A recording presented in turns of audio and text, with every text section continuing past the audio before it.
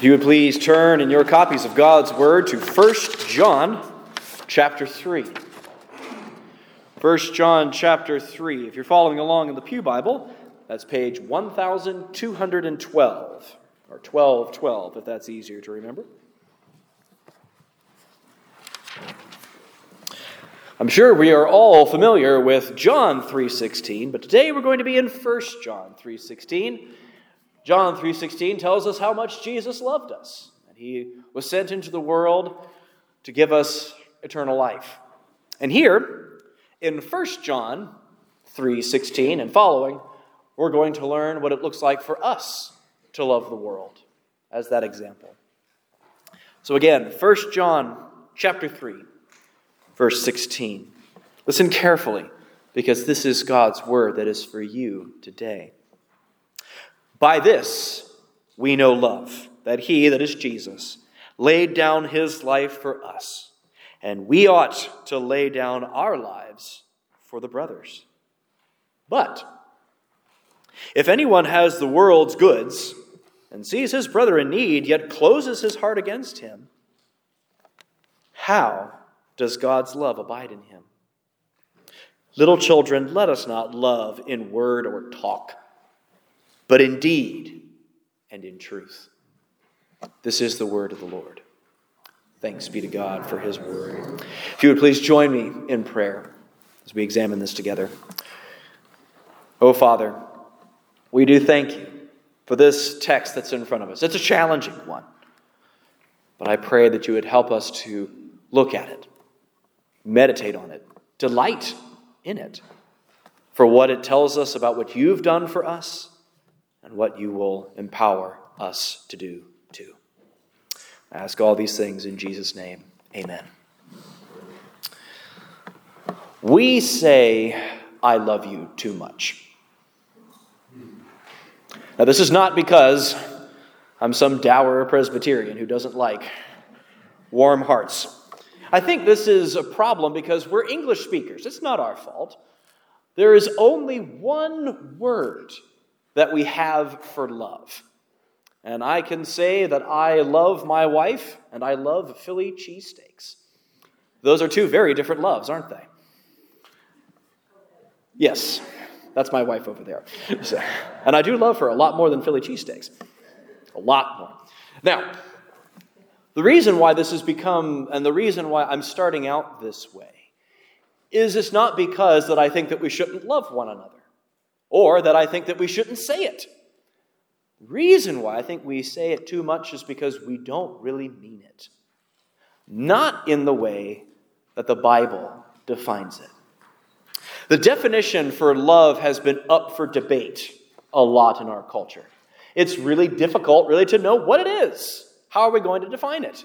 So at this point, the most common thing for our culture to say is simply, love is love, which is a terrible definition because it uses the word in the definition.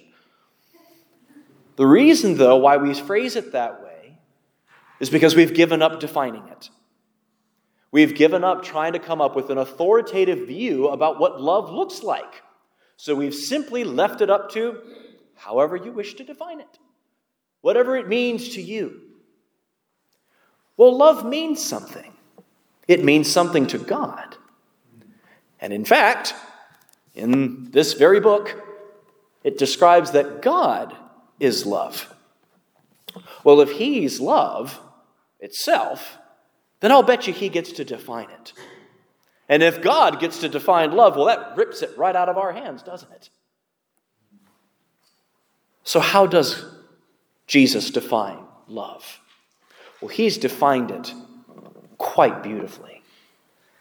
And it's a love that we do well to think about today. The way we tend to define love is a very inward and personal, subjective thing. How it is that I feel about something. And love is almost always defined in reference to myself. How do I feel about something? How does something make me feel? Do I feel loved? The Bible is not so mysterious about that. Love, in fact, for the Bible is not a subjective, personal, private, and inward thing. But this is actually a sacrificial action that is outward focused. If I love something, that means I am doing something. There is an action involved. And that's what we're going to see here today. In order to do this well, in order to love the way that the Bible calls us to, we're going to need some help. We're not going to be able to draw from our own heart's well. We're going to have to draw from the well of another. Of course, that well is Christ himself and how he has loved you. So let's explore this together. If you're joining us here today, we are in the midst of a Christmas season, a sermon series called The Gifts That God Gives to Us. We've been looking at some of the fruit of the Spirit and corresponding to the candles that we've been looking at today. And today we're coming to the very first gift, the very first fruit of the Spirit, which is love. So, how I'm going to be looking at this and approaching this today, you can see on your outlines on the back of the bulletin. Don't worry, it's just one point. It will be easy to follow today. And that is what love is. Love is doing to others what Christ is doing for you. That's love. So let's see how this works. We're looking at 1 John today. Now, the guy who wrote 1 John happens to be the same guy who wrote the Gospel of John. This was one of Jesus' disciples who was following behind him for those 3 years and observing every little thing that he did. He is called the disciple of love, because this is something that he focuses on a lot in his books. But what's interesting is what John is really focused on is that you would know Jesus and know that you know Jesus. In the Gospel of John, at the very end of the book, or close to the end of the book, chapter 20, he says, "These things were written so that you may believe that Jesus Christ is Lord." And now he writes now a letter to one of the churches. And he is writing these things so that you may know that you have eternal life. What does it look like to be a Christian? Anyone can say that they believe in Jesus. That's not hard. We can say those kinds of things all the time. But what does it look like for that profession to be true? For this to be from the heart? Well, that's what he's going to examine as he looks through this book. Now, this book, the 1 John, is pretty short. You could read it through in a single sitting. In fact, I would encourage you to do that while you have a couple of days off from work. Think about this as you go home. But as we're going through, he's going to write these things to us so that we know that we can be believers. Now, he comes up very early on, in the very first part of chapter 1. He tells us that we are not going to expect perfection on this side of eternity. Looking like a Christian, being a Christian, is not being perfect. As it says right here in 1 John 1:8, very start of the letter, "If we say that we have no sin, we deceive ourselves, and the truth is not in us. But if we confess our sins, he is faithful and just to forgive us our sins and to cleanse us from all unrighteousness." So with this thought that we're not going to be perfect as we go about this exercise, nevertheless, Christians are going to look different from those who aren't. Here's this expectation of what this is going to be. And it's very simple. It's a very easy test. 1 John chapter 2, verse 3. How do we know that we've come to know Jesus? By this we know that we have come to know him if we keep his commandments. Very simple. If you love Jesus for following him, you'll do what he says. It's actions. Again, it's not perfection, but it's the general direction of your life. We often talk about the Christian walk. We throw this around a lot in our Christianese, and I think it's actually a really good way of thinking about it. But instead, we should think about it like the way that a toddler is learning to walk, of what the Christian life looks like. When my children were young and were dragging themselves across the floor, if someone was to ask me, "Are your children walking yet?" I never said, well, they are definitely thinking about it. No, they've not taken a step yet, but they're walking. Because they really want to. I can tell. No, the simple test of whether or not they were walking was, were they taking steps? Were they moving forward on 2 feet? Now, was I waiting until they could sprint across the room to say that they were walking? No. When those first early halting steps forward, I said, here, we're walking. They would still stumble. They'd still fall over. I still stumble and fall over sometimes, mostly because of the toys on the floor. But I don't say that I don't walk because I trip. But I do say that the pattern of life of one that is walking, even when they fall down, that's the pattern that we're looking for. How are you doing in your Christian walk? Would others say that you're walking? Think about those people that are close to you, your children, or your spouse, or your parents, if you're blessed to still have them. Would they say that you are walking behind Jesus? That question does have an answer. And it is a yes or a no. And this is what he's laying out for us. John's not kidding around. This is eternity that we're talking about, of whether or not you're going to heaven. Now you may rightly say, now wait a second. Are you saying that the way to get to heaven is by doing a lot of good things?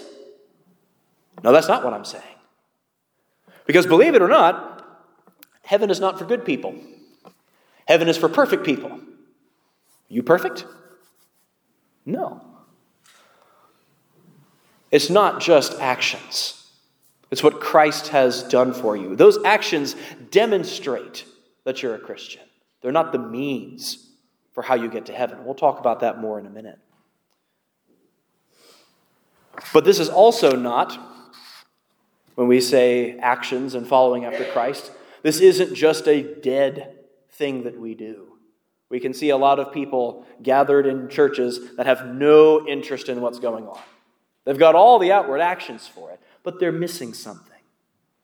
Paul actually points this out in 1 Corinthians chapter 13. You knew there was no way I was going to be able to talk about love and not mention chapter 13 in 1 Corinthians. But there's something really interesting here. Here, Paul is laying out for us all the actions that you could have. And they're actually really impressive. 1 Corinthians 13, verse 1. Paul says, if I speak in the tongues of men and angels, but have not love, I am a noisy gong or a clanging cymbal. And if I have prophetic powers and understand all mysteries and all knowledge, and if I have all faith so as to remove mountains, but have not love, I am nothing. If I give away all that I have and deliver up my body to be burned, but have not love, I gain nothing. Do you see the point that Paul is trying to make here? You could have some of the most impressive gifts possible, be able to speak every single language without studying it, including the language of heaven as if there was one. But if you don't have love, then you're just a noisemaker. Might as well put a white noise machine up on the pulpit. Be the same thing if you don't have love. It's the same thing if you could work miracles. It'd be the same thing if you had all of the Westminster Confession memorized. All of your biblical doctrine set in a row. But if you have not love, then you're just a computer. Now, Paul is not saying these actions are bad. He goes on to say to desire these things. But love is foremost, because this is the motivation for all of those things. Believe it or not, you can go out and you can live a very impressive life without having the heart of love as a motivator. We see it all the time, don't we? It seems like every other month or so we'll see some item in the news about some pastor who had what seemed to be this thriving ministry but was keeping a secret life in the background. He had all the impressive things, could make all the noise, but he didn't have love for Christ. We can tell that because he wasn't following him. It's more than just actions. Love is the critical piece. And that's what that is John now, coming back to him, is writing as he goes along. And then he gets to chapter 3. And we get to how it is that we define love. He gets to verse 16 in chapter 3. By this we know love, that he laid down his life for us, and we ought to lay down our lives for our brothers. This is the perfect summary of the Christian life. You want to know what the Christian life is? It's right there. 1 John 3:16. But notice the order. He does not start out with a command first. Y'all get started loving people, or else. That's typically how it's preached. But that's not how it's written. It starts out by saying, you have been really loved. How has Jesus loved you? When we think about Jesus in the popular imagination, we think, oh, well, Jesus loved us and when he was on the world by healing people. He fed all these hungry folks. He raised the dead. He healed the sick. He taught people the mysteries of life. That's how he loved us. Well, that's part of it. But we're missing a pretty big piece. Those things are important. Those things cost Jesus energy. But the expression, the saying, the way that we know that he loved us was for what he did, which was sacrificing of himself. And not just on the cross, either. We talk about that too. And it's a needed part. You and I are very sinful people. You know all those commandments that you've been hearing about? Not to lie, not to commit adultery, not to covet. All those things that we do, those are all missing the mark of what Jesus calls us to be. We make those mistakes all the time. And when we do that, we're sinning against the ultimate thing in the universe. And when we sin against the ultimate thing in the universe, it demands the ultimate punishment, doesn't it? I mean, we understand the importance of the person when it's a crime. When we hear about someone hurting an adult, we think that's unjust and they need to be punished. When we hear of someone hurting a child, we're all inflamed with rage, aren't we? We have no patience for that. And we almost would say, no matter what punishment someone like that gets, we say, it's not enough. We have a deep understanding of what it means to sin against something precious. And for us, it's children. Well, God is the child maker. He's the one who's made all things. So anything that we do that's against his law demands an ultimate punishment, doesn't it? An eternal punishment in a place called hell. Now, Jesus died on the cross, taking that punishment for us.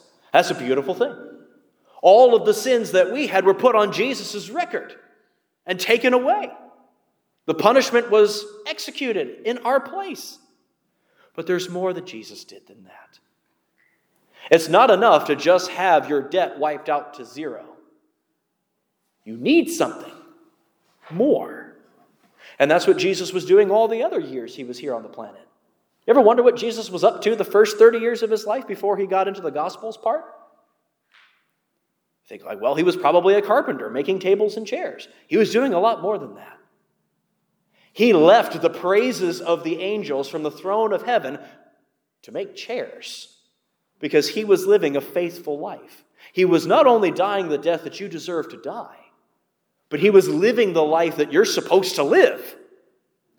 He was the perfect toddler because you all were once toddlers, weren't you? Some of you still are. And you need a faithful representative for what it looks like to live faithfully as a toddler. That's a sacrifice of every day. That's not just dying for us, that's living for us. And then when he ascended back into heaven, he continues to pray for you. In Romans 8, is what it says. He's continuing to minister to you. This has been a lifelong work for Jesus. That's how we know love. That's the standard package. We tend to look at love like that and say, well, that's a luxury. That's a radical Christian over there who loves like that. Like, no, that's the expectation for us. By this we know love, that he laid down his life for us, and we ought to lay down our lives for the brothers. It's not just being willing to die for somebody. I mean, how often does that come up, really? It's about living for the other person. When it's not convenient. When it's hard. When there's no one watching either. It's a self-sacrifice. That's what love looks like. That's what Jesus is getting at. Now, if you're wondering, like me, as I was preparing this passage, you would say, does this have a limit? Is there a point at which we can love people too much? Did John not put any guardrails on this? And the answer is no. There is no limit to biblical love. But where I think the question we're really asking is where is the line between biblical love and selfish love? Biblical love is always pointing to Jesus. You can't point to Jesus and enable people's sin. You can't point to Jesus and say things that people want to hear versus what they need to hear. We can do a lot of things for the sake of love. And what we actually mean by that is for the sake of the comfort of my own heart. And we're willing to throw some money at a problem so this way we don't have to look at it anymore, instead of investing in the person. Love looks like just saying something to get through Thanksgiving or Christmas dinner so we don't have to bring up this issue. So we can just avoid the elephant in the room. Those are often done for the sake of love. But it's not biblical love. It's a love that points to Jesus and brings him to all of those situations. And sometimes that costs us a lot of time.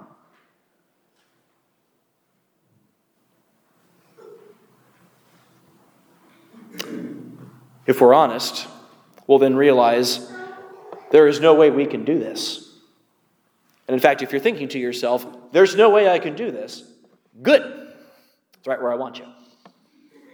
Not because I want to control you with guilt, but because I want to point you to someone who can relieve your guilt.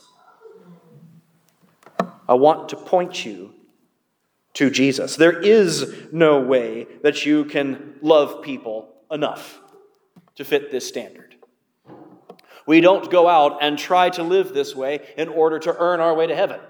If we're thinking, oh goodness, I haven't been loving people very well. I need to go out and love people so I can make sure I get to heaven. That's not loving people. That's using people to get to heaven. Come on now. A genuine love for other people comes from Jesus. You can't do this on your own. You can't draw from your own well. It's shallow, and shallower than you think. You need to go to Christ, because that's what he's always telling you to do. If you could live this on your own, then Jesus wouldn't be necessary.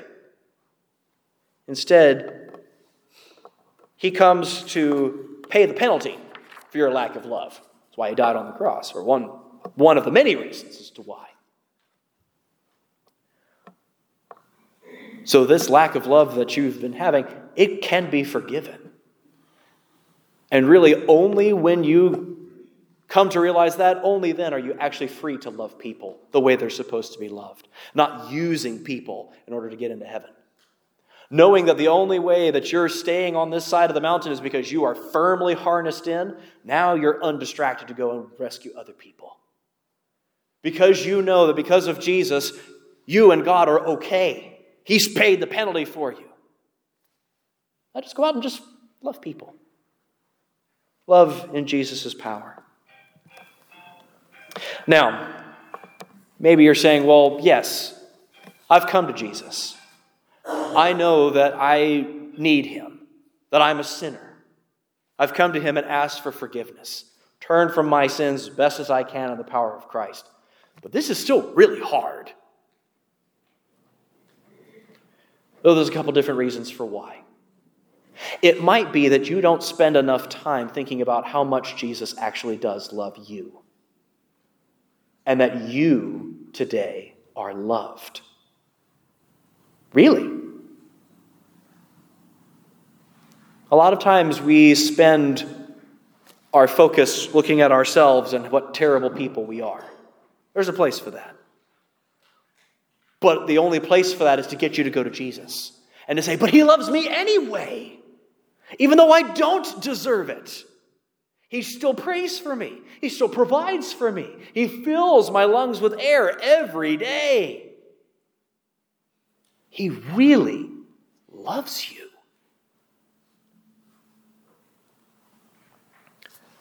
And when you spend time thinking about that, maybe you have to remind yourself every morning that you're loved by Jesus.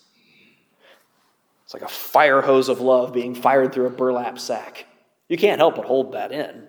It's got to leak out to know that you're loved by Jesus. But maybe you're saying, well, I'm still struggling to love people. Yes, I know Jesus loves me, but it's still hard. Are you asking for Jesus' help to love people? He wants to hear from you every day. It says that his grace is sufficient for you that day. You need to keep coming back. Asking him for fresh love today for other people. You can't keep working off of the same thing that you did yesterday. It's a daily coming to Christ and asking for the power to do what he commands. Or maybe you're saying, but really, you don't know who I'm married to. You don't know who my child is. Or who my roommates are. I've been pouring myself out to them for decades. And nothing seems to change. What do I do here? I can tell you, even all of this outpouring of love that you've been doing for somebody, it's not for nothing. Even if they don't recognize it. Even if they don't see it. Because there is someone who does. Look at Hebrews chapter 6, verse 10. I'll read it to you. It says, "For God is not unjust, so as to overlook your work and the love that you have shown for his name in serving the saints, as you still do. And we desire each one of you to show the same earnestness, to have the full assurance of hope until the end, so that you may not be sluggish, but imitators of those through whom faith and patience inherit the promises." Even if no one else sees what you're doing, the Lord sees what you're doing. And he's delighted. He's not unjust to overlook it. He sees. And that there's an inheritance coming. There's promises that have been made to you. So take heart. Keep loving. Because Jesus loves you. Because he will give you the power to love other people. And he sees what you do. And is delighted by it.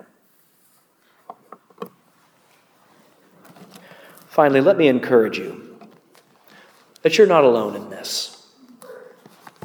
Often when we see the world and all of its problems, we think there's no way I can do this to solve all of these problems, and you're right. Sometimes the thing that we need in order to be able to love other people is to have the humility to say, I need some help in loving this person or in solving these needs. There's a lot of ways that we can love our city, but there are far more problems than there are one person to solve them all. It's us together in the church to help love other people. To say, hey, There's a need over here, and you're really good at this. We need some help over here. You can love people over there. There's no way we can all love all the people all the time. You're not God. But here today, we can love people as He's called us to, in the power of the love that He has given to us. Now, finally, if you're here today and are saying, I've never loved anybody like that, nor do I fully understand how it is that I can be loved like that, I would encourage you, as my brother Ryan said earlier today, go talk to him. Come talk to me. Come talk to Pastor Aaron. Nothing would delight us more than to show you how Jesus loves us and the transformation that that love can bring. We've seen it demonstrated in Ryan. It's been a pleasure to see that. And it's been a pleasure, as your pastor, to get to see that in so many of your lives as well. It's an honor to be able to serve in this way, to see how the Lord is transforming you. But if that's not true of you today, this is a great time to make it right. This is a great time to find out how much you are loved and how you can be changed to love other people. Let's pray. Oh, Jesus, we thank you for this love that you have given to us and what it means for us. Lord, I pray that these words that have been spoken would have an impact on us all, and that we would go tell it on the mountain, over the hills and everywhere, that you have loved the world and that you have loved us. And we ask all these things in the precious name of Jesus. Amen.